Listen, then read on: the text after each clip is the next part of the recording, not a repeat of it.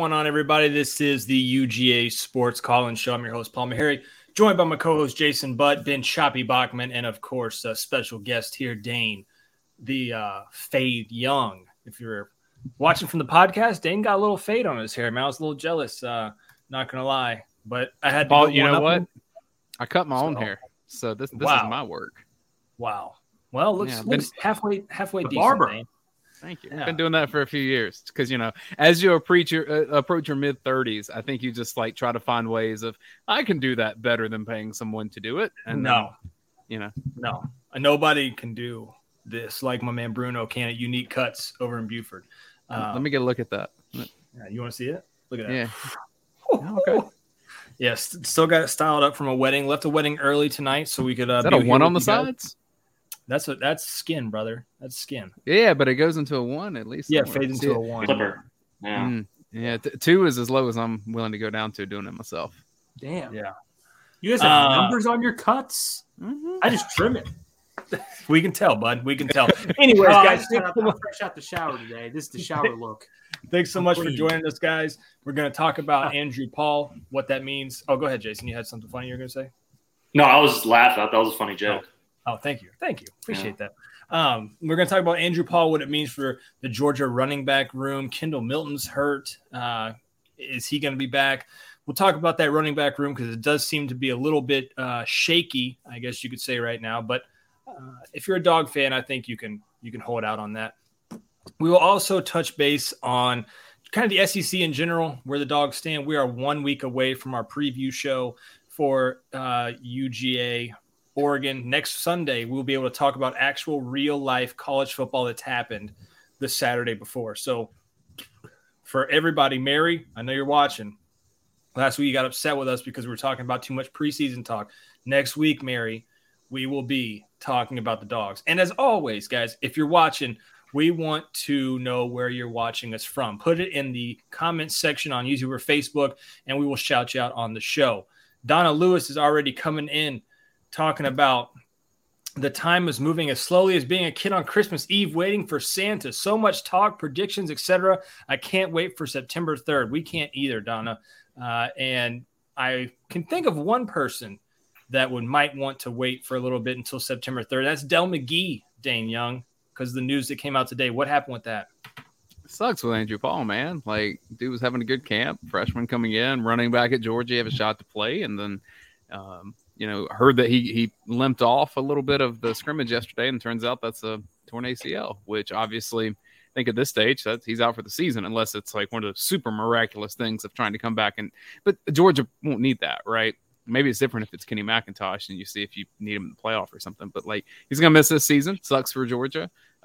Sucks for him personally because I think he's done everything right up to this point to have himself ready. And, the first thing I start doing as someone that covers the team is doing the iterations of my head. All right, so Kenny McIntosh has been good. That's great. Kendall Milton a little banged up and has a bit of a history with that, but nothing too crazy. And then you're down to Dayne Edwards and Branson Robinson, and then it's walk-ons behind that. And I've covered enough Georgia. Jason, I think you were really all of us that saw the Georgia team that had Gurley, Marshall, Chubb, Michelle, and then Brendan Douglas had to start in the middle of the season. So right. It's a crazy sport, and you can get 5 deep and need that 5th running back. And the good news for Georgia is they are pretty deep at running back. If you're going to have a catastrophic injury at this stage, the preseason, or, right before, it's when you don't like it for the kid. I'm not trying to make light of it, but if you are going to this is going to happen. You still got your top returning starters who should be available for week 1. Obviously, you talked about Kendall Milton and his situation. You also got Branson Robinson and Dayne Edwards. I think both those guys can kind of fill the build up between the tackles guy. Kenny McIntosh looks to be your 3rd down back outside, pass catching guy who can also do a lot of that dirty work between the tackles. So I think situationally they're still fine. You hate it for the depth. You hate it because we actually were hearing that he was standing. Something about the number 3. I don't know what it is. Running backs wearing 3 getting hurt early in their careers. But hate it for Andrew Paul. Hopefully he's able to recover and be back to 100% for next season. Ben, how does this affect the Dogs in that running back room with Del McGee? Well, my early prediction before the year was that Branson was going to be a top 3 back. Now it's looking like more and more likely. It has to be that way because Kendall Milton has had injury problems. I mean, I think both years in his career, he's missed at least like 4 weeks at a time before. So he's had injury issues. I think he's banged up right now. Then you lose Andrew Paul, who is having a great camp. I mean, they said he was one of the best. He was competing with Kenny McIntosh up there for best showing in fall, and it's like you lose it. Now, I think the one thing I've noticed with Del McGee is he always likes a running back, kind of thunder and lightning, a guy who can catch the ball in the backfield, be very elusive, and then a big back. Well, now, if Kendall Milton's struggling with health and you have no Andrew Paul, it's Kenny McIntosh is going to be one of those backs. I think they're going to need Branson Robinson. And that guy who looked 80 times bigger than our 34-year-old record intern, Paul, at a rivals camp, is now we're going to get to see that he's going to get to see the field very early, which I think is going to be interesting. But I think they're one injury away from having a huge problem. But I think when you have 3, I mean, I don't think Kendall's really a long-term thing, but as of now, you have 4 scholarship backs, and I believe I know Clark's his last name. I don't know how to pronounce his first name. Savion Clark is I think he's a decent walk-on running back, and he's going to be your 5th option. So I don't think it's all doom and gloom yet. But long-term, this is not a good look for, obviously, a running back who is very promising coming in as a freshman. You never want to see that happen. Jason, you've been one to really touch and harp on freshman running backs being able to come in early. As long as they can pass protect, it's the one position where you can really see these guys kind of come in and shine. Now you've lost Andrew Paul, who, again, he was having a good showing by, like Ben said, and all things fall camp related.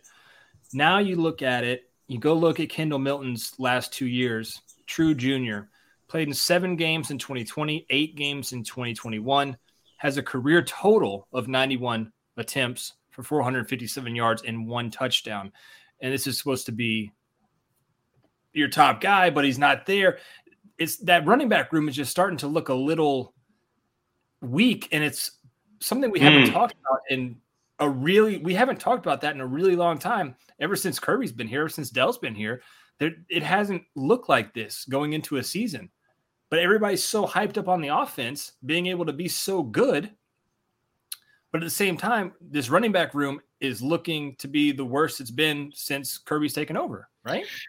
I mean, when it comes to who's returning and what's unproven, yeah, but I think I'll just go back to if Branson Robinson's the real deal, like we all expect him to be. I mean, that, again, like if the offensive line has no issues and if Branson Robinson is decisive, cuts quick, and has the instincts to play the position at this level, they'll be fine because, again, that's one of the positions where somebody can step in and be effective and be that and then be able to churn out yards and make plays. There's not as much of a learning curve at running back. It's so much more instinctive, so much more about just having that kind of, for lack of a better term, that God-given ability.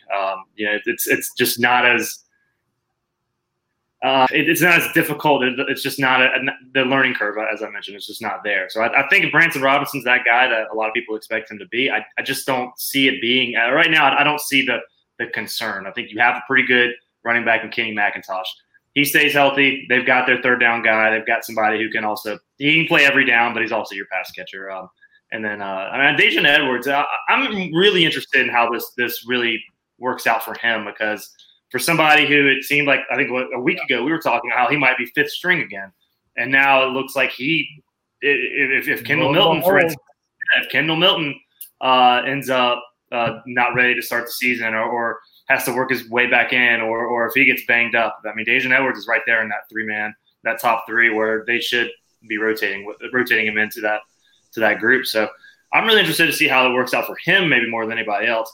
I've been saying the last couple of weeks, I think Branson Robinson at some point will be the number 1 running back in this backfield in terms of just like first down. If it's a run situation, you're giving it to him. That prediction seems to maybe be looking even better at this point. Unfortunately, situation. If you're looking for a silver lining, because I like to go down the roster and find the funny names. That's why I have my annual Lad McConkey Awards, because when I saw him in recruiting a couple of years ago, I said, I'm going to do an annual awards named after Lad McConkey of the funniest names in recruiting every year. And I only put it on my Twitter. It's not a big deal. But there is a name, another walk-on that Georgia fans need to know. And because I have producing powers, I am going to pull him up on the screen. And that is number 32 in your program's number 1 in your heart, Cash Jones. And if you see his face, it's even more funny because I really want Georgia to have a 45-point lead at Vandy with a thin running back room and Cash Jones come in to lock it down. That would make me very happy. That looks like Ben's little brother. Paul, I was going to call you Paul Maharry, but no, you're Paul my asshole. Look like your little brother, Cash Jones. But we got Mailman and Cash. Mailman wouldn't be handing off the Cash. I mean, that would be probably Brock territory, maybe even Gunner territory. No, probably Muschamp. What's his first name? Jackson Muschamp. Nah, you won't get past Gunner in the rotation there. No. We got a question here from Shannon. Oh, yeah, that's right. They do have scholarship quarterbacks. Says, do you think McIntosh will be a return guy this year due to the running back injuries? Kyrus has an ankle injury too, so who do you think will be the return guy? Don Blaylock and Ladd, ? Well, first off, I can tell you McIntosh will I don't want to say without a shadow of a doubt, but I don't think you put McIntosh back there to return anything with the way that your running back room's looking right now, especially with the uncertainty of Kendall Milton, what that entails. They did it with Gurley. I mean, it wasn't Kirby, but I mean, Gurley returned kicks. Ladd might return kicks. I could see that. I think it's open. But I know you said that. But it was not with Kirby. Does Kirby let that happen? I know Kirby likes playing the 5-stars on punt return, and that's what he harps on most of the time is being able to. I dropped 5 stars on our special teams, Dane. So that's how we know that they can play. But this is your starting running back. Historically, a kick returner has been like a wide receiver or sometimes even like a defensive back. Kirby doesn't throw his defensive backs in that spot, which, it's always a skill guy on offense. And so if it's not going to be running backs, and you're just looking at receivers at that point. And so, who do you feel good about doing that? I think McConkey's up there. I think Kyrus Jackson and punt, because he's done that a lot before. Like if you're just asking to go do a fair catch, Kyrus Jackson can do that. Is there an explosive guy? I'm afraid of Don Blaylock being that return guy just because this is such a bad word to use because he's not. He's a grown man playing football, but kind of fragile. You don't want to put him back there. You want to have him for certain situations and that not be it. Put my boy Cash Jones back there. Put Cash back there. Let's make it happen. There you go. In fact, Rhett Womack over here says he remembers seeing Cash flat-footed jump on the back of a Ford F-150 in flip-flops.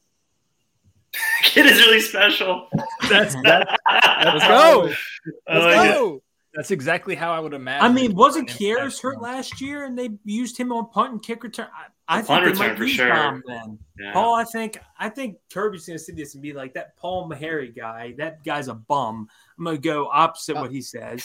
Georgia doesn't work like Texas, where reporters say a starting quarterback and then Sark's like, the other guy. Yeah, I do want to touch on that because I saw that because it was like Twitter was like, "Oh, Hudson Card's a starter next day." Coach announces Quinn Ewers starting quarterback. Like, oh, damn, I'm not buying Twitter ever again. Well, from what I've read, not to change the script completely, but we might as well. From what I've read on this, and it's very curious subject for me, so I've kind of dove into it a little deeper. Is that everybody around the Texas program? For everybody that's when we're talking about is Texas naming a starting quarterback, everybody around the Texas program thought it was going to be Hudson Card. It had got leaked out, I think, that the coaches were going with Hudson Card instead of Quinn Ewers, who, as you all know, went to Ohio State, went through his forgo his senior year. He forgone. Wow. Yeah. He decided to forego his senior year of high school. There we go. Thank you, Jason. Editor. Forwent. Can we go Forwent? Yeah. He's a genius. He's a genius to me. Quinn Ewers is an icon. Are you telling me you skipped a year of high school and you made like $1 million off of Ohio State and then you just dip? He's a genius. If he's a bust, I don't care. He's a genius. He could be the greatest bust ever. Who's smarter, him or Miles Brennan, to get his NIL deals and be like, "Nah, I'm good." That's good. Yeah. He's just retired. Probably Ewers because he's still got some talent left in him. He can still maybe produce. Miles Brennan is also from a very wealthy family in Louisiana, so his NIL deals were a drop in the bucket, I think. Not that I'm trying to do snooping at other people's bank account. Ewers is younger. So it's like this guy, as a high schooler, thought, damn, I'm going to skip high school, get $1 million at this school that I don't even care about, and then leave to go to my dream school in Texas. He's a genius. And he waited. He knew the coaches probably coaching change, everything happened. Sark head coach. I mean, he's a genius. Here's the thing, though, Ben. Here's the thing. Now it's got Texas in a bit of a whirlwind, if you will, because Texas coaches thought Hudson Card was the guy. And then randomly, the SID sends out that the next day, which is weird. SIDs don't usually send out who the starter is. I've never seen that. Have you ever seen that, Jason? You've been around a long time. It's just randomly sent out on a Tuesday afternoon. I mean, like under Kirby never would do that. And then I remember, like, even when it was Rick's final year and it was Grayson Lambert, Bryce Ramsey, Fatone Bauda had worked his way out of the competition by this point. Man, Jason, to stop you for a second. If you're worried as a Georgia football fan, listen to those names that Jason just said. Quarterback options back in the day when Mark Richt was here. 2015. Yeah. No, I was talking about that the other day with somebody about that first practice where I remember like Fatone Bauda opened the first practice with the ones and you're like, oh God. And then Bryce Ramsey, okay, he's got, he's throwing the ball well. And then Grayson Lambert was just like skipping balls in the dirt. And you're just going like, oh no, this kid ain't starting. And then 21 or 25 days later, whatever it was, like Mark Richt, like to this point, we sit down in the media room and he just goes, okay, about to tell y'all some news. Grayson Lambert's a starter. And that's typically how I always envision these situations happening. Kirby doesn't do that. And Kirby definitely wouldn't have a SID put that out. So quick note on Sark, and we can get back to Georgia stuff. The best moment when I covered the Falcons, Kurt Warner was on NFL Network, and he was breaking down it was right after the Falcons played the Eagles, and it was 2018. Falcons lost like 18-12. They had a chance. They 4 downs in a row. I think they threw the ball 4 times from like the 5-yard line, couldn't score. Kurt Warner goes on NFL Network. He's like, oh yeah, Sark should have done this because of this defense. And it turns out like Kurt Warner was wrong, or at least in Sark's mind, Kurt Warner's explanation was wrong. So I asked Sark that next media availability. He plays it dumb. He's like, what now? What exactly? What did he say? And then I repeated it. And then he just goes, boom, like, oh, no, they were in this defense, we had a call, blah, blah, blah. Coach Kurt Warner should stop. The whole time. Yeah, he's like, Coach Kurt Warner should – it was something like we were just like, all right. Like, I don't put this past Sark to, like, this whole thing was a plan, some sort of manipulated, maybe, like, find out, like plant some fake news or something, and then come back and Ewers is always the guy. Like that, Sark would do this sort of thing, is what I'm saying. Since we're jumping around, I will say my favorite part of Fatone Bauda was trying to hear like South Georgia weekly radio stations try to like learn how to pronounce his name, because he kind of did come out of nowhere for Georgia, and there was a lot of Fatone Bauda and stuff like that. But I also just looked him up while we were here because I was curious, like, what's happened since, I thought he was coaching, and I know he ended up with Mike Bobo at Colorado State for a little while as an assistant. Yeah. And then he followed him to South Carolina as an assistant. He has not followed him back to Georgia as an assistant. And according to his LinkedIn, Fatone Bauda is now a property manager for Empress Property Group in New York City. So that sounds like a solid little life deal. So good job, Fatone. Huh. Good for him. Bad. Can we come stay? Bad. That's my question. We're visiting. Wait, is he working or is he an intern? He's working. Oh, why man. would you assume he already has more work experience than Paul? Damn, Paul, you're a joke. Ben, that was a rough little joke there, buddy. That setup was a long one. He's playing the long game there. What's funny though is my business is on this pin right here, and then my truck out front also has it wrapped. So, anyways, about the Quinn Ewers story. What business is that, Paul? Oh, Mainstay Construction Solutions. Go ahead. If you need anything in the state of Georgia, go ahead and give us a call. We do everything construction, remodeling, mitigation, roofing, the whole 9 yards. Give us a call. You're going to set up NIL deals for some of these kids now? No, it's not worth it. They're just all going to have the hard hat on. It's not worth it. Paul, I you could be like. I spend a lot of time on the internet. If I wanted to find out more about how would I find you? Oh, mainstayconstruction.net. Thank you. I was gonna say you could do. You got to find somebody like the Nebraska air conditioning company with the coldest Buckner. Crawford. Crawford, not Buckner. The coldest Crawford NIL deal. Apparently, with the coldest too, it was when he first came on the scene with recruiting. We were jumping everywhere tonight, guys. I want to get to these questions. Rhett's got a good one over here. But when Dakotas came on, he said when he first came on the recruiting scene, everybody thought his middle name was To Ever Do It. So it was Dakotas To Ever Do It Crawford. And people ran with that for a while. And it sucked me in. I think it got a lot of people. And I was like, dude, that's the coldest name to ever come out. Like Dakotas, and then it was To Ever Do It. But I think that is false. It's just Dakotas Crawford. But when he came out, like his Twitter was like Dakotas To Ever Do It Crawford. And we were like, if his first name's Dakotas, I wouldn't put it past him to have To Ever Do It. His middle name, but it was not. If your name is Dakotas, like what's in the running for your children? Are you looking at like Ice-T or like because you can't go Dakotas Jr. You can't be Dakotas and then have another Dakotas. Even colder. Yeah. Frigid hot. I don't know. It's the frigid. Ice Age. Yeah. Back to Georgia football, guys. Especially if you're listening to us on the podcast, you probably think we've gone crazy. Rhett Womack, if Tyreek Smith plays the star, who's opposite him when we get in the dime? Everett, Nyland, and does Dirty Dan hold off Malachi Starks from getting 50% of the reps at Oregon? I like that second part of the question a whole lot more because we've been hearing more and more and more about Malachi Starks, and especially with him running with the ones. I definitely think you see him out there maybe being like the money guy in the dime package. By the middle of the season, he's probably a starter. Okay, you guys can answer this question. Who gets the most snaps as a freshman against Oregon? The freshman? As a freshman. True freshman. On defense or either side? You can pick wherever you want. You'd be kind of maybe. Man. I was going to say you'd be kind of a fool to pick on offense, but maybe not. There's one guy you could. I mean, Branson, we've mentioned him. Like, there's a No, I'm going Brett Thorson. I'm going Brett Thorson. You can't win. Ben, you're such a starter.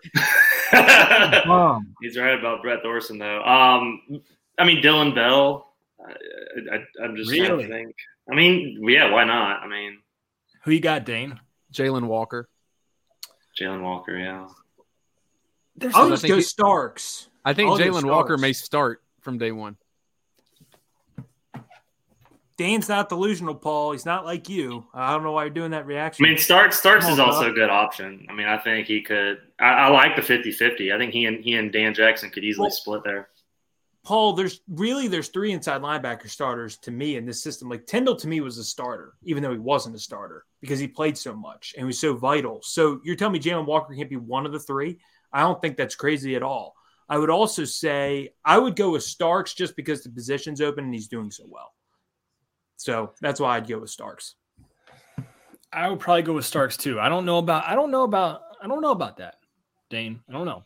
Jalen Walker. Well, I mean, that would be a huge surprise. You know my take on defensive backs. I mentioned this last week when I was on with y'all that like if there's someone that's going to lose their job, it's Tyke. Like I think he's going to start against Oregon, but I don't think Tyke is that guy throughout the season. Like William Poole's up there too. Nobody's talking about William Poole. William Poole's probably going to play, I would assume. So yeah. Nobody brought him up in the thing. I'm like, they might split time at star. So I don't even know if Tyke's going to play as much like Dane just said. I really don't because William Poole's healthy. He played that way in the national championship game. It'd be hard to take him off the field with the experience. Yeah. So it'll be interesting to see. If Tyke gets less than half the defensive snaps, I'm going to be one upset man on the POS. That's all I'm saying. Fred F says, why do you care? I don't know. It's just a personal type thing here, Jason. I just like Tyke Smith. I liked his highlight tape at West Virginia. I thought he was going to come in and be a stud for Georgia. He got hurt. Oh, Freddie Freeman is back. Fred F says, what's the meaning of Choppy's nickname for Ben? What is it, Ben? Oh, well, I think you started calling me because that was my username on the site. Now, my nickname. That's what he's getting at, yeah. Okay, so my brother is actually the real story. I tell people, like, if I'm out at a bar or something, I'm like, why do they call you Chop? I'm like, because Chop is on top. I would like say, are you old enough to drink? Like can you go to bars? But I can. I don't have the fake ID anymore that Paul and Trent were trying to bring me on. No. I did have a fake ID for Trenton, New Jersey, in the house of the foreclosure. Some guy took my ID. He's like, dude, he looked it up on his phone. He's like, I know this is bullshit. I just want to look this up. He's like, dude, you know your house is a foreclosure? Like, this is total bullshit. That's besides the point. So my brother called me Choppy McChop Chop. I don't know why he called me that. So I said, you know what? I think it's a cool name. I'm going to shorten it to Chop. It's kind of sick. And then it kind of expanded Choppy. It's just a whole thing. Like, they call me Chipper. Anything with the CH works, but that's why I'm Chop. That's what they call me. So Choppy. So there you Choppy go. McChop Chop. I did my brother called me. I don't know where. I asked him actually recently. Why'd you call me that? He's like, I don't know. Just sounded interesting. How long did this nickname start, man? I was 4. What? So, do your parents call you Choppy? My mother's like the only one who calls me Benjamin. So no, and I don't know. I don't even talk to my father too much, so I don't even know what he calls me, to be honest. Do your friends call you Choppy? Yeah, or well, they just say Chop. So you know what? The one calls me Chipper McFarland because we all make fun of Booger McFarland's awful commentary, and they're like, "Oh, you're Chipper McFarland," and stuff like that. So they call me all sorts of names. It's like I have like 20 different nicknames. They'll say something. It's like, yep, that's me. When I was in local TV, you would end a broadcast with a kicker, just like a lighthearted thing, and you bring the little family shot together of the news and sports and weather people. And one of my favorite ones that we had was this story about some British robotic boats, and they named them Bodie McBoatface, and that's what this reminds me of. Paul, I am a pork chop person. That is true. I love my grandmother cooking me pork chops. I can use that now. Thank you, K-Dog. Shannon says we could beat the Ducks running 14 personnel the whole time. Don't even need receivers. Wide receivers out there. Hold on. We just got some money to the show. Super chat. You guys can do that, by the way. Chopavius. Chopavius Bach. I like it. Call the show. That's all you need. Chopavius Bachman right there. I will say about the comment about Georgia running 14 personnel, which I don't 100% disagree, but like Oregon's got some dudes on its defense. They do. I hope Georgia fans like take notice that those dudes in that scheme with those coaches, like maybe a little tougher to move the ball than you think. Like, I don't think this is going to go be some like 49-7 blowout or anything.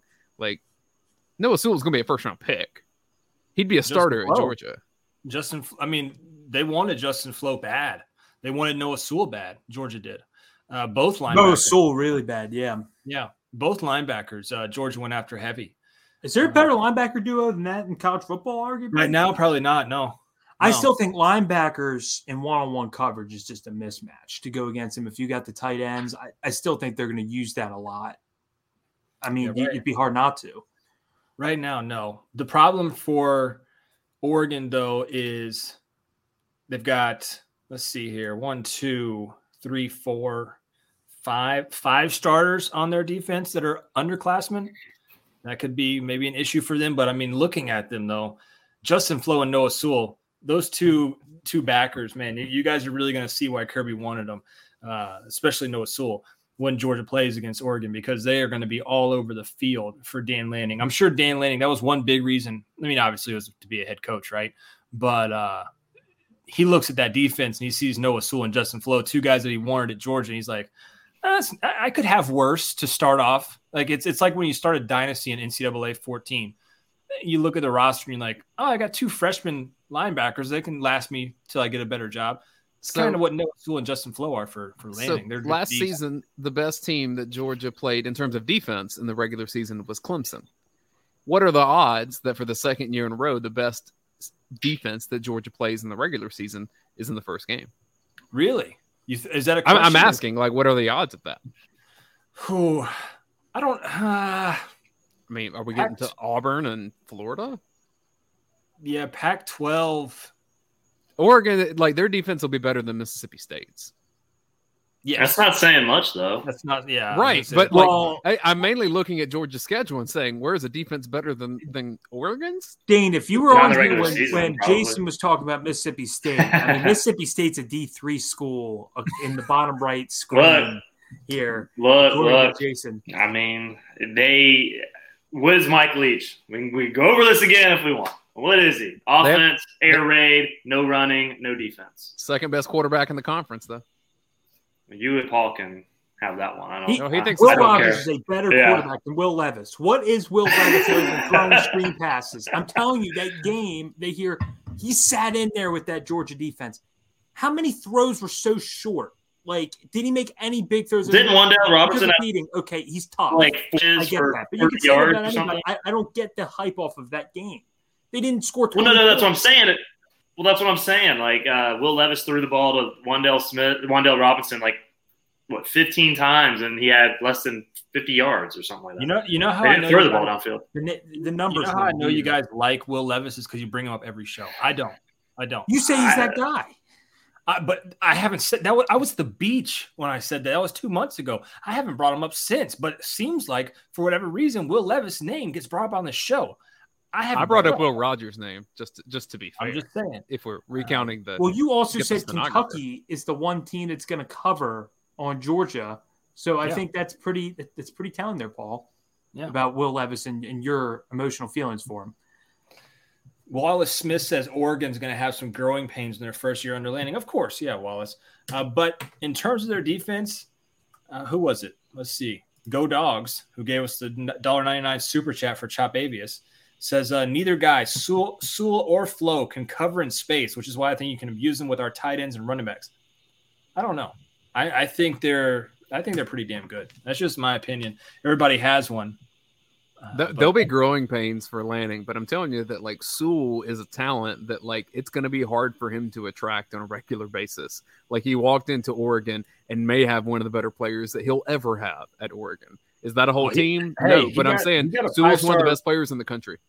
Yeah, he got a 5-star quarterback to commit to him, Dante Moore. I don't think it'll be as much growing pains as people think for him at Oregon. Outside of Utah and Georgia, they're more talented and a better complete roster than every other team on their schedule. Realistically, going 10-2 is possible if they win the games they're supposed to. And this could be one of those games where, what is Oregon? They're ranked 11th right now in the AP poll. I could see them finishing the season 15-16. So you keep a quality win for Georgia when it comes down to if you have one loss, heaven forbid, you have one loss, you're Georgia, you need some quality wins. Maybe this is the year where 4 or 5 teams come heavy and they're 11-1, 12-0, something like that. And you need a quality win. This could be one of those that keeps you in it, maybe. Seems unlikely that that's going to end up happening, only because Ohio State and Notre Dame to start the season, that's a loss for somebody. And do you think the other is going to escape the rest of the way? Typically Notre Dame's a fly in that ointment. Yeah. But that scenario only works if Georgia's won losses in the SEC championship. Because if Georgia's a one-loss team and wins the SEC championship, it doesn't matter what their schedule is like. But see, I think if they get to the SEC, I see what you're saying. You're saying that one loss, and then are you saying lose again in the SEC, or are you saying no? If the one loss came in the SEC championship, then I still think more than likely. I mean, it would take 4 undefeated teams. I think in that scenario, Georgia undefeated going to Atlanta. I think they're in. It's all about even then. I think they're probably still in. Yeah. Scott Anderson says, "Don't forget Kirby's undefeated against former assistants. Keep the train going." He has a shot at it, Ben. He has a shot at it. I mean, we're looking at Beamer. So wait, who is he? He's beaten Beamer and Pittman? Yeah. Anyone else? So he's 3-0. Well, he hasn't played Mel Tucker. He hasn't played Tucker. 3-0. Yeah, be it. 2 on Arkansas and 1 on South Carolina. So it's not much of a sample size, but those teams. We're talking about just head coaches, right? Because Cheney, you can't count. What is old Jim Cheney? That's a name. Probably a Whataburger or something. I see the Jeremy. But did y'all? Wow. I'm sorry about Did y'all that. see that Jeremy Pruitt was in a World Series of Poker game in Cherokee, North Carolina, like this weekend? I think it was. Yeah, he got like 23rd place. He did pretty well. Holy He cow! doubled his money. Yeah, you're not going to believe this, guys. James Allen Chaney, the man, Jim Chaney, born January 12th of the year 1962, is an American football coach and former player who is an offensive analyst for the Georgia Tech Yellow Jackets. No. Wikipedia doesn't lie. When did that happen? Did we know that Chris Winkie is calling plays at Georgia Tech? Because that, like, obviously I'm in the, like, I know nothing about Georgia Tech anymore. Chris Winkie's their quarterback's coach at Georgia Tech. Really? Chris Winkie was down at IMG for a little while. Hold on. Jim Chaney is working for Georgia Tech. Mm-hmm. Mm-hmm. Wow. For Jason's favorite, whoa. We got to take out Mike Leach. His favorite head coach, Mr. Waffle House, Geoff Collins or Jeff Collins. Is it Jeff? Yeah. Jeff Collins, yeah. Why do people spell their, like, his name's spelled with like a G? Like, there's no G in Jeff. Like, yeah, like Jeffrey. That stuff kind of frustrates me. I don't know why. Like the Toys R Us giraffe. He spelled his name. Maybe that's who he was named after. Travaris Tillman is also coaching at Georgia Tech as defensive backs coach, and he was with Georgia and then went to Colorado with Mel Tucker and Michigan State, but he's back at Georgia now. I'm just learning Kenyatta Watson hanging out with Georgia Tech. You knew that. Yeah, I saw that. Does that program have any hope? Like, any hope? I mean, get out the gutter. Like, there are some programs like Tennessee, for as bad as they were for years, okay, they have financial backing, they have enough in-state talent, they can attract the coach, their athletic department's been still comparable. Like, Tennessee could bounce back. With Georgia Tech, I don't see any hope in that program. The other thing about Georgia Tech is that, like, where Georgia Tech is now, especially financially, facilities, all that stuff, where they can be, there's an obvious ceiling that Georgia Tech to become a contender. It's a stepping stone job now. So if they fire Jeff Collins, bring somebody in, they rehabilitate the program, get to bowl games, they're competitive, they're leaving. That's where Georgia Tech is now. But I don't see Georgia Tech as a lasting place for a good head coach. I think Georgia Tech fans would be fine with that if they could be a stepping stone program at this point. No. At this point? No. How could you ever be okay with that, though?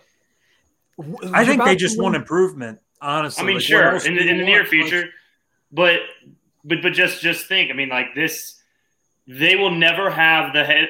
It would have to take like a miracle or like an alum who is just like, I love Georgia Tech, I want to coach and be here the rest of my life. That's impossible. That's just laughing. That's laughable to say out loud. The situation is even more dire though, because it's not even about there's no hope for them winning.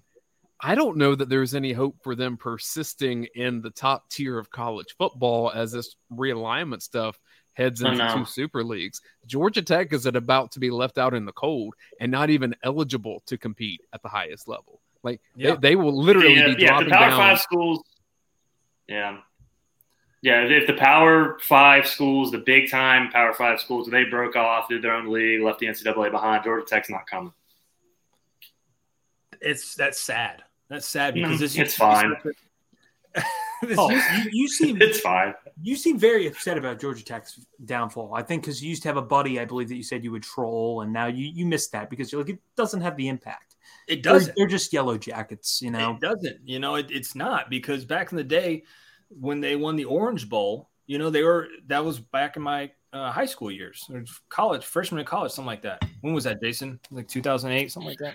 I just remember when they won that game, I was sick as a dog, like with the worst cold or flu or whatever it was, and I could barely watch it. And I just remember being shocked that Georgia Tech won that game. But it would have been 2010, I think. Yeah, so I would have been a freshman in college. Ever since then, we watched that game together, and now it's nothing, man. It might have been 11, actually. Actually, it's kind of good that Dayne's on, because Dayne brought up this conversation, I think it was 2 months ago, who's the biggest rival for Georgia. And I think because you were talking with college students that, like, they thought Alabama because it's very modern. Yeah. And I was talking to someone who's followed Georgia football for like 20 some years, not like 50 like Roddy, but they said Florida is the biggest rival. Auburn is the best win, but Georgia Tech is the worst loss. Like if you lose to Georgia Tech, it's the biggest embarrassment and it's just the worst. So that's why I think that's earned credence. That's why they're such a good rival, because when you lose to them and that's like the worst thing, I still think it matters. But man, that just whole institute, I guess it is, just a joke when it comes to athletics at this point. People can feel how they want to about it, but like, as the media dollars come in, and that's an eyeball attraction business, like Georgia and Georgia Tech, that's kind of been buried at noon. I mean, I know it's been on ABC, whatever, but like that game's going to continue to draw fewer and fewer eyeballs for less amount of time because it's just not competitive. And so media is eventually going to dictate that Georgia and Georgia Tech not play every year, and then Georgia plays someone more competitive in that time slot where it's already the holiday weekend and people want something to watch. Like Clemson. No, you may say I'm absurd. Why would Georgia, Florida not be the last game of the season? I agree. Would the SEC ever want to create what Ohio State and Michigan have? Oh, yeah, because right now you don't have that. I mean, they've already slightly done this, right? Where Tennessee moved back on the schedule in part because you want the SEC East to be competitive for as long as possible. So like those games later in the season have as much implication as can be. What you increase that even more is if 2 out of the last 3 weeks, Georgia's playing Tennessee and Florida, although that's in the current like East structure, which is probably going away anyway. So that's a lot of words to say. Who the heck knows, other than Georgia and Georgia Tech does not have the cachet that it did even 10 years ago. Yeah, I agree with all those statements. Great statements, Dane. Thank you. I appreciate that, Paul. You're welcome. But Paul, you brought up Clemson, by the way. With the new SEC schedule, would you really want to play Clemson every year? At this point, no. If you would have asked me this question prior to the expansion and probably the new schedules, I would have said yes. Now, why would you? You're saying as Georgia fans, though, I'm telling you what media partners and Greg Sankey and Josh Brooks may want from a money standpoint. Oh, I agree with that. That's what matters. Brooks doesn't want Clemson every – Josh Brooks doesn't want Clemson every year, I can tell you that. Josh Brooks wants to fulfill whatever contract brings in the most money, and obviously the Big Ten is showing that that's in the billions now. Yeah, but to play Clemson every year, I find that. I agree from the money standpoint, you would want that, but at the same time, from a scheduling standpoint, that's going to make your schedule like the hardest in the SEC if the new schedule. Yeah. So that's the hard part about it, where I do think some people would be like, "Ooh." Yeah, the only way that happens is if Clemson is in the SEC, which is a possibility. Now, yeah, if that were to happen, yes, I think that's a natural in-conference game every year. Could be a matter of time. Curtis Maximus just now joining us. That is a weird picture, you guys. That Nicolas Cage is a pickle. I love it. Are we thinking running back from Oregon look like Mac, who's Kenny McIntosh, Dejon Edwards, and Branson Robinson, or am I way off? Right now, Curtis, that's who you've got healthy. So that'd be right now, but Kendall Milton should be fine. We say that I don't want to go down that road, Dane. I really don't. We've said this the past 2 years, though, about Kendall Milton. I am full on Kendall Milton's going to have to show me on the field for me to believe right now. That's just the injuries, 1 touchdown in his career so far. I'm just saying from the information standpoint that we have, we just say right now he's got some camp nagging injuries, and so they're being careful with him so he's ready. Until you tell me that he has a knee sprain or an ankle turn or something that would like make it where he can't play the game, I'm going to say he's available because that's the information we have to work with. Curtis is right here talking about your worst loss, Ben. Mark Richt just about got let go because of Georgia Tech. He's right. And he said, excuse me, it's Nicolas Cage. Mm. That's awesome. That's pretty good. That's pretty good. Are y'all like Nicolas Cage movie guys? Not at all. No. I'm not a movie guy at all. I'm not either, Paul. Wow, we have a lot in common. I'm in agreement. I'm not a big Jason's a big movie guy. I can see really. Oh damn. If I watch a movie, I have two friends that always give me a hard time because I've never seen anything that they've seen. Wow, this is the not movie show. Me too. Me too. I watch documentaries. I only want to watch nonfiction. I don't want to watch fictional stuff. I watched the Manti Te'o documentary. It was so good. I haven't seen it yet. No spoilers. No spoilers. Does he find his girlfriend? No spoilers. It's one of the best sports documentaries. Just stop that, Paul. Just stop. Stop. That's so mean, Paul. That guy went through a lot. Well, I think he's married now. He's okay now. Yeah, but I don't think we really, society, like we did him wrong, man. We all did him wrong. I'm sure I made jokes too on Twitter and all that. I understand that people made jokes, but at the same time, even like if he got doxxed by this girl, whatever, got screwed over because he thought this woman was real, she ruined him, not him. And I know people still, I wouldn't date someone online that you never met, but still, like, he didn't deserve that. No, well, I think the thing is, it's like, okay, yeah, the person who did it was awful, and that person gets a lot of FaceTime. Do they say who it is? They show. Yeah, that person gets a lot of time, and it's pretty much them two talking the entire documentary. I need to watch there's other context, but that's pretty much it. Which is why I thought it was so well done, because their voices are really heard. Was it at least a girl like that age? Oh, you'll have to watch. We're not. We're not spoiling that for you. There's a lot of elements to it. Although, what I will say, Ben, is that like I thought it did a good job setting up how this particular circumstance could be something that like Manti found comfort in, and like he's a Samoan guy. He's from Hawaii. He is now all of a sudden thrust into college football lore in South Bend, Indiana. And then on his social media, someone that he perceives to also be Samoan adds him and begins talking with him like that. He was seeking that and he couldn't find it where he was in Indiana. You know what I'm saying? So like there was some homie to it. I thought the documentary did a good job of explaining the atmosphere and the environment where that can begin to take place. Obviously, we all know it goes a little overboard, but I thought that was important context that I didn't know at the time. And like you said, Jason, people jumped on it, and that was early in the meme and Twitter culture. And I'd like to think that we're a little more understanding of people now, but maybe not. Probably not, honestly. I mean, I said a terrible joke about him, and I haven't even watched the documentary. I just said it right now. Back to Georgia, though. Tate Ratledge, everybody. He was out there at the scrimmage. That's a big one. That's a big one, folks. Because if you didn't have Tate, that offensive line is going to move around. It's going to shuffle a little bit, shuffle and bustle. You want a bold prediction, Paul? If Tate's playing, he's the best offensive lineman on the team this year. I'll say terrible bold prediction. I'm going with that. You're going to pick that. I know Broderick Jones exists. I know McClendon and Cedric Van Pran. They exist.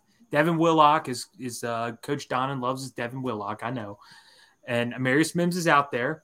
But Tate Ratledge is that guy, Paul, to quote you. He really – because the previous previous spring camp, before his injury, they said he was the best offensive lineman in spring camp. If he translates that now, he's going to be that guy. He could play guard. He could play tackle. He'll be the best lineman on Georgia this year. I'll go with that. Paul, you look like you're about to have an aneurysm. I think I did. What about Warren McClendon, who's been starting at right tackle for damn near 75 years? What about Broderick Jones? I don't even want to hash this out. It's such an absurd take. And this is coming from someone that like lives in absurd take world. What about Cedric Van Pran? I mean, the guy's probably one of the best centers in college football.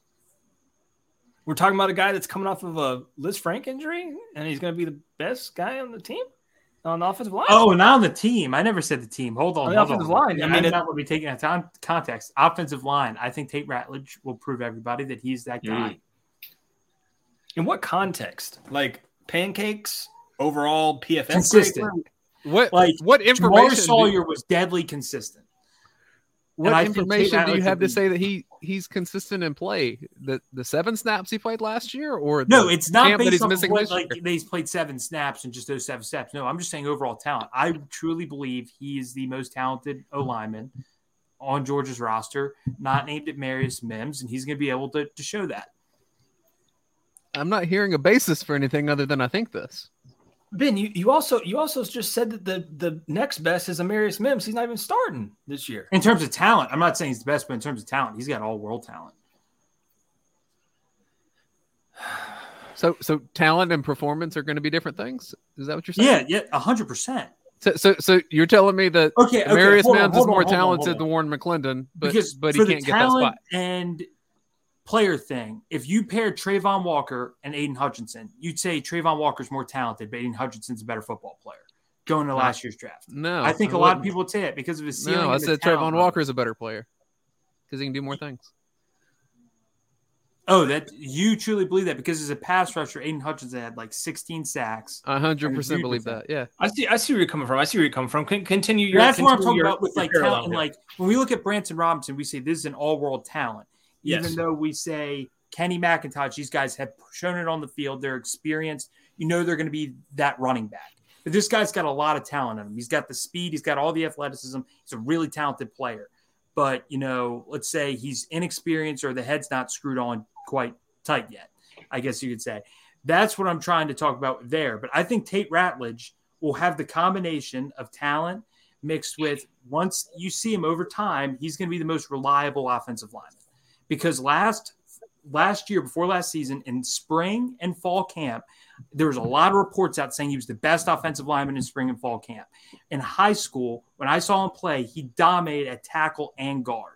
You don't see a lot of guys who are like 6'6", 6'7", who can move like he can and can be that versatile. That's why I think he's going to be the most meaningful O-lineman this year, because I think at tackle and center, well, actually, I think the most irreplaceable is Van Pran, because I don't know who else plays center. Dane's brother, Warren Erickson, is I don't think we're going to go down that road. He got benched in the title game.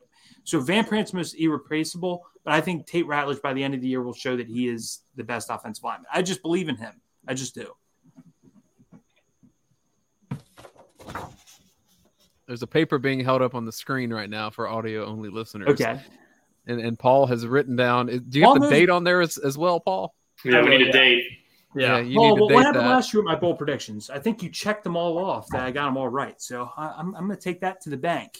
Tate Ratledge will be UGA's best offensive lineman, Ben Choppy. I'm going to save that one, guys, with the rest of the save pile because that's a hot take. How do we quantify it? Is it going? Yeah, how do we measure? Is it going to be PFF? We're going to have to measure them off PFF grade. That's the only way. It's the only way we can do it. Or do we get somebody like Coach Donovan involved who's really good at evaluating this? Yeah, we could. Now we have to look at after the year. We have to look at the whole year, though. We can't just get this guy. You got it, baby boy. You got it. You got the whole year. You got SEC championship game. You got national title game. You got it all. You got it all. I don't know if I believe in it, but hey, you were right. Well, who you think Van Prant's going to be the best offensive lineman? I mean, I think because I know you guys have yelled at me for this, but yet you won't say who the O lineman is for you guys. Warren McClendon. Warren McClendon, Broderick Jones, Cedric Van Pran. I think all three of them probably will have better graded out better than Tate will. I think Tate's the fourth best lineman on the team. I think Tate will get better as the year goes, and I think he's going to be a really good player. But I'm saying there was nothing in what we've seen so far because of his injuries to think that Tate's like ready for that. Like it wasn't guaranteed that he was going to have the starting spot even if he's fully healthy, and he's already not fully healthy. And so, like, I don't even know how much we're going to see of him. But I will give Ben this. Tate Ratledge, from what we've heard, can be a really good guard for Georgia, even though he was recruited kind of as a tackle and then had to transfer into guard because Broderick Jones was the main left tackle. But we won't go into that, right, Ben? We'll just keep that how it is, right? So Zach Martin and all these offensive linemen over the year that were all-world tackles in college moved to guard and are legendary guards. Jamari Sawyer is left tackle. Now he's playing guard. You see guys move guard to tackle all the time. Yeah, Georgia moved their left tackle last year to left guard, then put in Broderick Jones. It's just how they want to get the best five offensive linemen out there. And I think Tate is easier to transition to guard because I don't think he's as athletic as Broderick. Broderick's a really thin dude. He's got great footwork. I'm not going to deny that. But I think Tate's a more natural guard compared to Broderick, and they're both tackles. So I think that's why they did that. It's just my opinion. the most important offensive lineman on the team is Broderick Jones, and it's because of lack of depth behind him. Because the entire structure of the offensive line changes if for some reason Broderick Jones cannot play. Yeah, if Broderick goes out, I don't know what happens there. You would hope that maybe you can. I can tell you what's likely to happen because I know what they've been working on. And it's likely that McClendon goes over to left and Mims comes up to right. That's most likely what happens. But even in backup, Ernest Green has gotten some look there if he's healthy, but he's been banged up. And I even asked Coach Donnan this on our last UGASports Live podcast. I thought it was odd that Austin Blasky, who had been, second or third team center, he's been now taking left tackle reps. And I don't that's even more rare than the tackle guard movement of seeing center tackle. But maybe he's just that plug and play guy. But Austin Blasky has gotten a lot of reps at left tackle to where if crap really hits the fan, right, that like maybe he's a guy you look at. Swiss Army knife type of guy, pretty much. That shows they are concerned about depth at left tackle when you take your center and start giving him reps at left tackle. They got to hope that Broderick Jones stays upright the whole year. They just don't have any experience behind Broderick. They have no experience of anyone that's played left tackle. I guess maybe in some practice reps, Xavier Truss, but like I haven't seen anything about Truss that says he's a tackle you can rely on. Yeah. Minus Warren Erickson, what backups played? Like none of them. Really none of them. But left tackle's second most important position. Truss has played some. Yeah, Truss has played a good bit. Oh, yeah, that's right. Yeah, that's right. I forgot about Truss. But I don't think that Truss is a starter unless it's a lot of injuries in front of him. Like, I do think that at guard, they probably would have preferred Willock and Ratledge, but we have to see how things shake out now. Which is crazy to me that Willock, and what's really wild is Coach Donnan called that from like the moment Willock stepped on campus and nobody else really even had eyes on him. And he was like, yeah, this kid's going to be a road grader. He's going to be a guard for Georgia sooner than later. And everybody was like, all right, coach, yeah, we'll look at it, when we get there. And sure enough, here he is, stepping over a lot of guys. Micah Morris is one of those guys that I thought was going to start. Fairchild with his wrestling background, I thought he was going to get a chance. And Devin Willock is the guy shining. Jared Wilson is the wild card in this too. He's gotten a lot of reps in the last week and a half. Another Micah guy Morris, you look Micah at. Morris is damn good. That's what I'm saying, but he's not potential. He's not getting the looks. Yeah, he's not getting the reps right now. He's not getting the looks, my boy. I'm curious to see if he ends up as a guard or a tackle, Micah Morris. He can play both. I'm just curious with that. If he can play both, then they need to have him at tackle because that's the need right now. Because especially like if you're projecting ahead, if it's already thin now at tackle and then Broderick Jones goes pro and Warren McClendon goes pro, here you go next year. Yeah. Greg, I've had this question up for a while. He said, what about the murmurings B-Rob, Branson Robinson, is stiff and more workout worthy than on-field stud? I will say I interviewed Branson at the Rivals Camp Atlanta before he committed to Georgia. And one thing he said was he had to stop lifting so heavy because his coaches were afraid that, he was going to basically forgot what he said. I could try to find it in an interview, outlift to where he's more of a power lifter than he is a running back, if that makes sense. So basically his coaches were like, look, if you lift anymore, you're actually going to just turn into a power lifter and not a running back. And so he's had to tone down his lifts. Did he tone them down once he got to Georgia? I'm sure Georgia's strength and conditioning program is a lot better than his high school's program. So they're doing everything that they can to get him right. I haven't heard that, he's more of a workout warrior than on-field stud. If that's the case, he is 110% workout warrior. If he's 100% on-field stud, then you got a damn good running back. So don't forget Chad Lindbergh. Didn't he? Lindbergh's still there. Yeah. Who am I thinking of that transferred? You're thinking of went to SMU. Yeah. Oh, Owen Condon. Thank you. Yeah. I kind of chipped them in together. They're chip on my shoulder. Guys, how many linemen have transferred from Georgia? Which is something I noticed. Which is crazy considering the lack of consistency in a coach there. Cade Mays transferred and he was a starter. And then you had Troy Johnson. I mean, he was there. I think he graduated from Georgia. He was there for 4 or 5 years before he transferred to, I think it was Tennessee State or some place. Those are the only linemen I could think of that transferred. What about old Clay Webb? He transferred to some school in Florida, I think. He's not on the roster. Yeah. Jacksonville State. Jacksonville Where did State. he go? Jacksonville State. They upset Florida State last year. They did. Huh. I wonder if he'll be starting over there.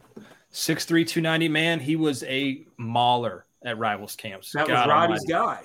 No, What do you think happened? Former 5-star guy? Like, it's crazy. Didn't he work was out everybody. here. He was like the top player from Alabama. Yeah, he was everybody's guy. He was unstoppable. Nobody. That happens from time to time, though. Like Nate McBride was supposed to be amazing, and he was a special teams guy. He was a contributor, but he's working with NASCAR now. He is. He's a crew dude. Yeah. Wow. Cool. Won a race about a month ago. I forget which team. I'm not a big NASCAR fan anymore. I'm not either. That's more Ben. Ben's a big NASCAR guy. He keeps me in the loop. No, I'm not. I don't know where you pulled that from, Paul. I do like cars, but not NASCAR. It's unfortunate. Guys, we're about out of time here. So before you leave, I know that we jumped around. Hopefully we gave you some enjoyment on your Sunday night here in the wee hours before you go to bed. We learned where Jim Chaney went. So that was good. We learned just right up the road. Yeah, Jim Chaney. You think he'd come on? No shot. No shot. The Middle Georgia UGA Dog Pound says Nate McBride is Jackman for Denny Hamlin. Appreciate that. There we go. We learned that Nate McBride is the Jackman for Denny Hamlin. That's a terrible name for that, by the way. I know that it's for like the tire jacks, but I'm just saying that's a really they maybe could make it better. They could make that a better name than what that is. But anyways, so we have Jackman, Nate McBride, and Pickles Cage. So that's a Pickles Cage. Yeah, we learned about that. We learned about Jim Chaney is at Georgia Tech. We have Georgia Tech has a Heisman winner on staff, right? Chris Winkie. We Chris learned Winkie. that. Yep. Ben did a bold prediction that Tate Ratledge would be the best offensive lineman. I also found that, Dayne's not the only one with a brother on the team. Cash Jones is like my younger brother. So he does look like nice. Jason and Paul, maybe you guys are hiding somebody. There might be a tall, skinny, lanky guy. It might be a punter, maybe, if you're looking for one like me. Maybe looking probably a long snapper. Yeah, I could be a long snapper. Yeah. But we learned all about that. We learned, like Fred said, we learned about Manti Te'o's catfishing experience. I can't recommend that documentary enough. I mean, it's like 2 hours on Netflix. Yeah, you should watch it. Really good. Yeah, I will. Yeah. You guys didn't give away who it was, though. But I have to watch Big Brother, so that takes up a lot of time. But Paul's big reality TV guy. Check him out on E. Check it out over there. I still watch Survivor. Is that weird? I love Survivor. I want to go on it. Survivor's better than Big Brother. I've applied for it twice. I can dig Dayne. Paul, Big Brother's going downhill. If I'm ever gone for 3 months, that means Survivor called.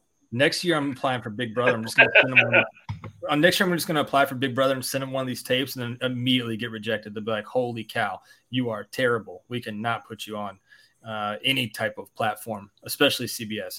No, the only thing I watch is Yellowstone. I do dig Yellowstone. It is a great show. And the Orioles, apparently. Oh, and the Orioles. Yeah. They're on right now. They're winning. So they are on. Is Adley Rutschman that guy? Adley Rutschman is that guy. Okay. 100% he's the best catcher in baseball. Wow. Did they win? That's not a hot take. That is not a hot take. Huh? Did they win today? They're winning 2-1. They're winning right now. They're playing. Oh, they're the night game. That's right. I don't know what inning they're in, but they're winning 2-1. I don't like it. They're on ESPN. I know you don't have cable or something. Yeah. I can watch them. They're the night game. I can watch them. Mm-hmm. You know what's getting bad in baseball when the Baltimore Orioles are the Sunday night baseball game. That's 2022 for you folks. And to wrap up, they're in the wild card hunt. Boy, that's what I'm saying. This is a year of the crazy. They're actually good. Fun fact, Paul, you used to crap on me. 2012 to 2016, most wins in the MLB. 2017 to 2021, most losses in the MLB. So interesting 4-year split. I'm just letting you know. It's a fun fact. So who's the Baltimore Orioles of the SEC? Ooh. Kentucky? Somebody who starts bad and then tears it up and is in contention. But then is going to let you down. Tennessee. They're going to probably, let you down. Tennessee's the nowhere. colors fit too because Tennessee will have a good run and then they'll be complete trash. And then they'll have a good run, then they'll be complete trash. Like that's kind of the Orioles. And they're both orange. I get it. Mm-hmm. No, that's a good comparison. Brett Womack fan base not comparable. I don't want to be compared to the Hillbillies and all those trash talkers down there. I don't want to be associated with Tennessee. I got Utah week 1, by the way. Yeah, we're gonna to not give away. Yeah, Utah. Yeah, to not. I'll go ahead and give it away. Are we going to pick week 1 games next week? Paul? God, can I talk? Lord have mercy. Is this thing on? Oh, you're not a good host. I've even said there was a time when Dayne hosted this, and it was the best show we ever had because you were not on, and it just flowed. Wow. Now I'm in an awkward spot right here because I think Paul's doing a good job, but like I love compliments. So what do I do? Look, next week, guys, what we're going to do is we're going to kind of do a week 1 pick'em. We'll go over the crazy games that are happening week 0. Isn't there a game in Dublin? Isn't at the Shamrock Bowl?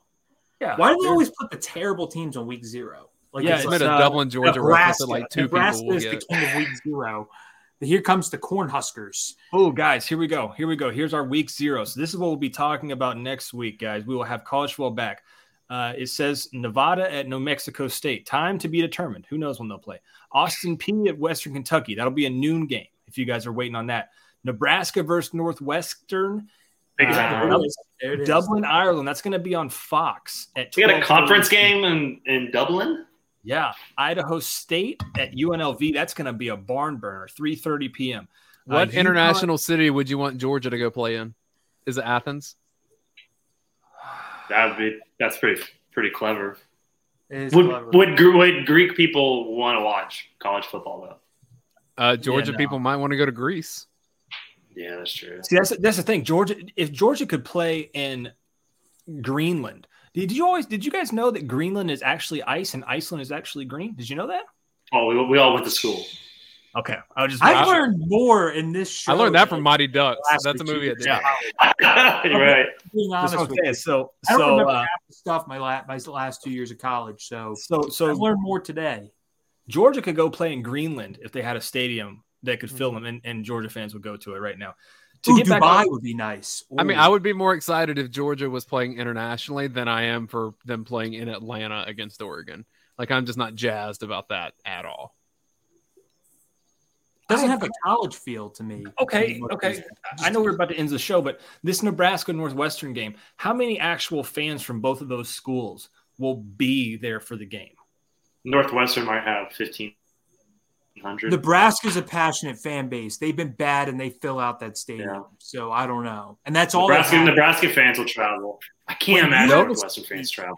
When you have a state with no pro sports teams and they have a college team with a big fan base, they'll travel a decent bit. I'm not saying they're not going to be sold out, but I'm telling you, Nebraska will have a decent bit of fans there. Because how big is that stadium? I'm looking it up right now. I'm going to predict that 10% of Nebraska fans that go to that game, this will be the first flight that they've ever taken. And they're really nervous. That's probably no. Wow, just stereotype a whole state, why don't you? Yeah, I totally do. I said 10%. Like, that's not a whole lot. Like, there's a lot of Nebraska fans, I'm sure, that travel. But, like, look, 10% of them. My mom has never flown on an airplane. So, like, I'm speaking to my people here. Okay. You know? That's probably top 5 or 6, like, dense states. That's probably a fact. All right, so are there even airports in Nebraska? That's what we're striving to. Probably a fact is exactly our standard. Sure, there's an airport in Lincoln. Yeah. Is there an airport in Nebraska? Yeah, man. I actually don't know, but yeah, one. There's pretty sure every sport. So for the College World Series, like Wyoming, I would take a bet that Wyoming. There's probably one in Omaha. We're gonna look this up. No, Ben's saying for the College World Series that all these teams are having to fly into Kansas City and bus over. If it did, would you be surprised? I doubt it. It's a huge. Oh, there's a bunch of. There's a Lincoln. Yeah, Lincoln. Let's see. There's apparently I need to check out. Now, look, but they're all like small airports, but. Right? Just because you have an airport doesn't mean it's accessible to people. Because like if you try to fly into Ben Epps in Athens, that's not going to go. Yeah, you're not getting there. No, I understand. Just trying to see. I'm trying to do it. Omaha, North Omaha. Omaha and Lincoln would be your 2 big ones. So yeah, you got 2, Ben, and then you have airports in like every state, Ben. They have one in Wyoming too. I doubt Wyoming having airports. Yes, Wyoming has an airport. Farm. It's just a farm. That's what that state is. It's a massive. Oh my farm. gosh, Jackson Hole, Laramie. I mean, Jackson Hole. What's that? Like, I'll be honest with you. Do you not know the retirement culture around Jackson Hole? Like, there's a lot of people that really love going there in their latter years, just a slower pace. I'm sure it's a beautiful country. Like, you know. It's 3 times the size as Maryland and has probably a tenth the people. Yeah, but that's why they need an airport for those people. Like, You can't just stop in like a neighboring state and then Georgia drive over for 5 hours, 7 hours, or whatever it is. Georgia's the largest state in terms of landmass east of the Mississippi River. So a comment like that is also a bit of a shot at the state of Georgia. Well, Georgia's a lot of people. I mean, Atlanta's like the seventh. Well, where is Atlanta? 7th or 8th in cities. I would venture to say that's accurate in the country. Like Atlanta, Georgia has some big cities and has people. Georgia has a big city. You met anybody from Wyoming? No, we haven't. So I'm just gonna say Wyoming's a myth at this point. Look, whoa, you're a Wyoming truther? Yeah, he's a Wyoming truther. He doesn't exist. He doesn't believe it exists. Rhett Womack says, "Yep, when Greenland was settled, they figured nobody would come if they knew it was all ice." Yep, you're right. You're right. Good marketing. That's a really good job by them. And then we've got you guys asked about the stadium for the Ireland game for Northwestern Nebraska. It's called Aviva Stadium. Looks beautiful, by the way. It only holds 51,700. That's a good size for that game, then. You get about like 35,000 for Nebraska, and maybe 8,000 locals, 10,000 locals, maybe 35,000 coming from Nebraska, who doesn't even have an airport, is going to Ireland. So that would be 3,500 taking their first flight. Paul, they had a losing record in the middle of the year, played Ohio State, and the place was packed. Like that, they suck, and they will fill a stadium. They've been that way. They're like the Cleveland Browns of college, not in terms of because the Cleveland Browns always sell out. They always show up. Like when I covered the Browns-Falcons game, the Browns were miserable that year. The Nick Chubb went off on the Falcons, and but that stadium was packed. They all were like, you could see it in their faces going into the game. They were like, our team's a joke, but we don't care. We're going to get drunk and root for our team. Yeah, that's Nebraska. They've been suffering for about 2 decades or 2.5 decades now since the glory days ended, and they're still coming. They're still torturing themselves, and they'll do it again this year, this time in Dublin. Well, my new policy that makes no sense is that I am against neutral site games in the States, but I am all for them internationally. Yeah, I'm good with that. Yeah, I don't like that it counts as a home game for one of the teams. I just don't like that. Yeah. Hold on. What day? Let's see. I'm looking up flights. You want to go? Yeah, if you're flying from Lincoln, Nebraska to Dublin. I can't believe we've been talking about this long. Thursday to Monday. It's an intriguing conversation. $1,500 will get you there through United, then Air Canada, then operated by Air somebody else, Air Wisconsin. I didn't even know that was one way around. Maybe 35,000 is probably a reach at this point. No, you're maybe talking about 10 to 15,000 Nebraska. Yeah, you got 2 stops in that, and it's 16 hours long. One way or round trip? Round trip gets you there for $1,523. That's before tax. Not a bad price. I'd do that. Delaware, back in 2015, Frontier Airlines stopped its flights to Delaware. Delaware does not have an airport. You cannot fly into Delaware. That is actually accurate. So, boom, there's a state that does not have an airport. It's because it's Delaware. No. I do know this because Delaware is so close to Philly, and it's so close that it doesn't make any sense to own and operate an airport in a state that small. Whereas, I think Providence, Rhode Island has an airport, which actually is great because I've never flown into Boston. If you're flying into Massachusetts or like an hour that side of Boston, like going to Providence is way easier than apparently than flying into Boston. Yeah, the more you know, guys. And the more you know, I'm shutting this thing down, guys. If you could, please go ahead and hit that like button, smash that like button, mash that like button on this video. We would greatly appreciate it. Guys, I know you're sick of us talking about nonsense, but guys, guess what? Next week, we've got college football, and we're going to talk about week 1. We're going to have so much fun. It's going to be great. We're going to talk about this Dublin game, talk about fans that flew over there, and now they're flying back the next day to get back to work out there in Nebraska. I'm probably not going to be on your show next week because I'm not a regular on it. So I'll pick Florida over Utah since that was the question that spurred this. Oh, Florida over Utah. I love it. I love to see it. In Gainesville. I know you guys hate to see us go, but love to watch us leave. Go ahead and push that like button one time. But anyways, guys, we'll see you later. We'll see you next week. This is the UGA Sports Call-in Show. None of you guys called in this week, but guess what? You're going to call in next week and the week after. When we change it over to the post-game overreaction show, it's going to be amazing. Thank you to my co-host, Jason Butt, Ben Bachmann, and special guest, Dayne Young. Cheers to you all, and I'm Paul Maharry. Good night.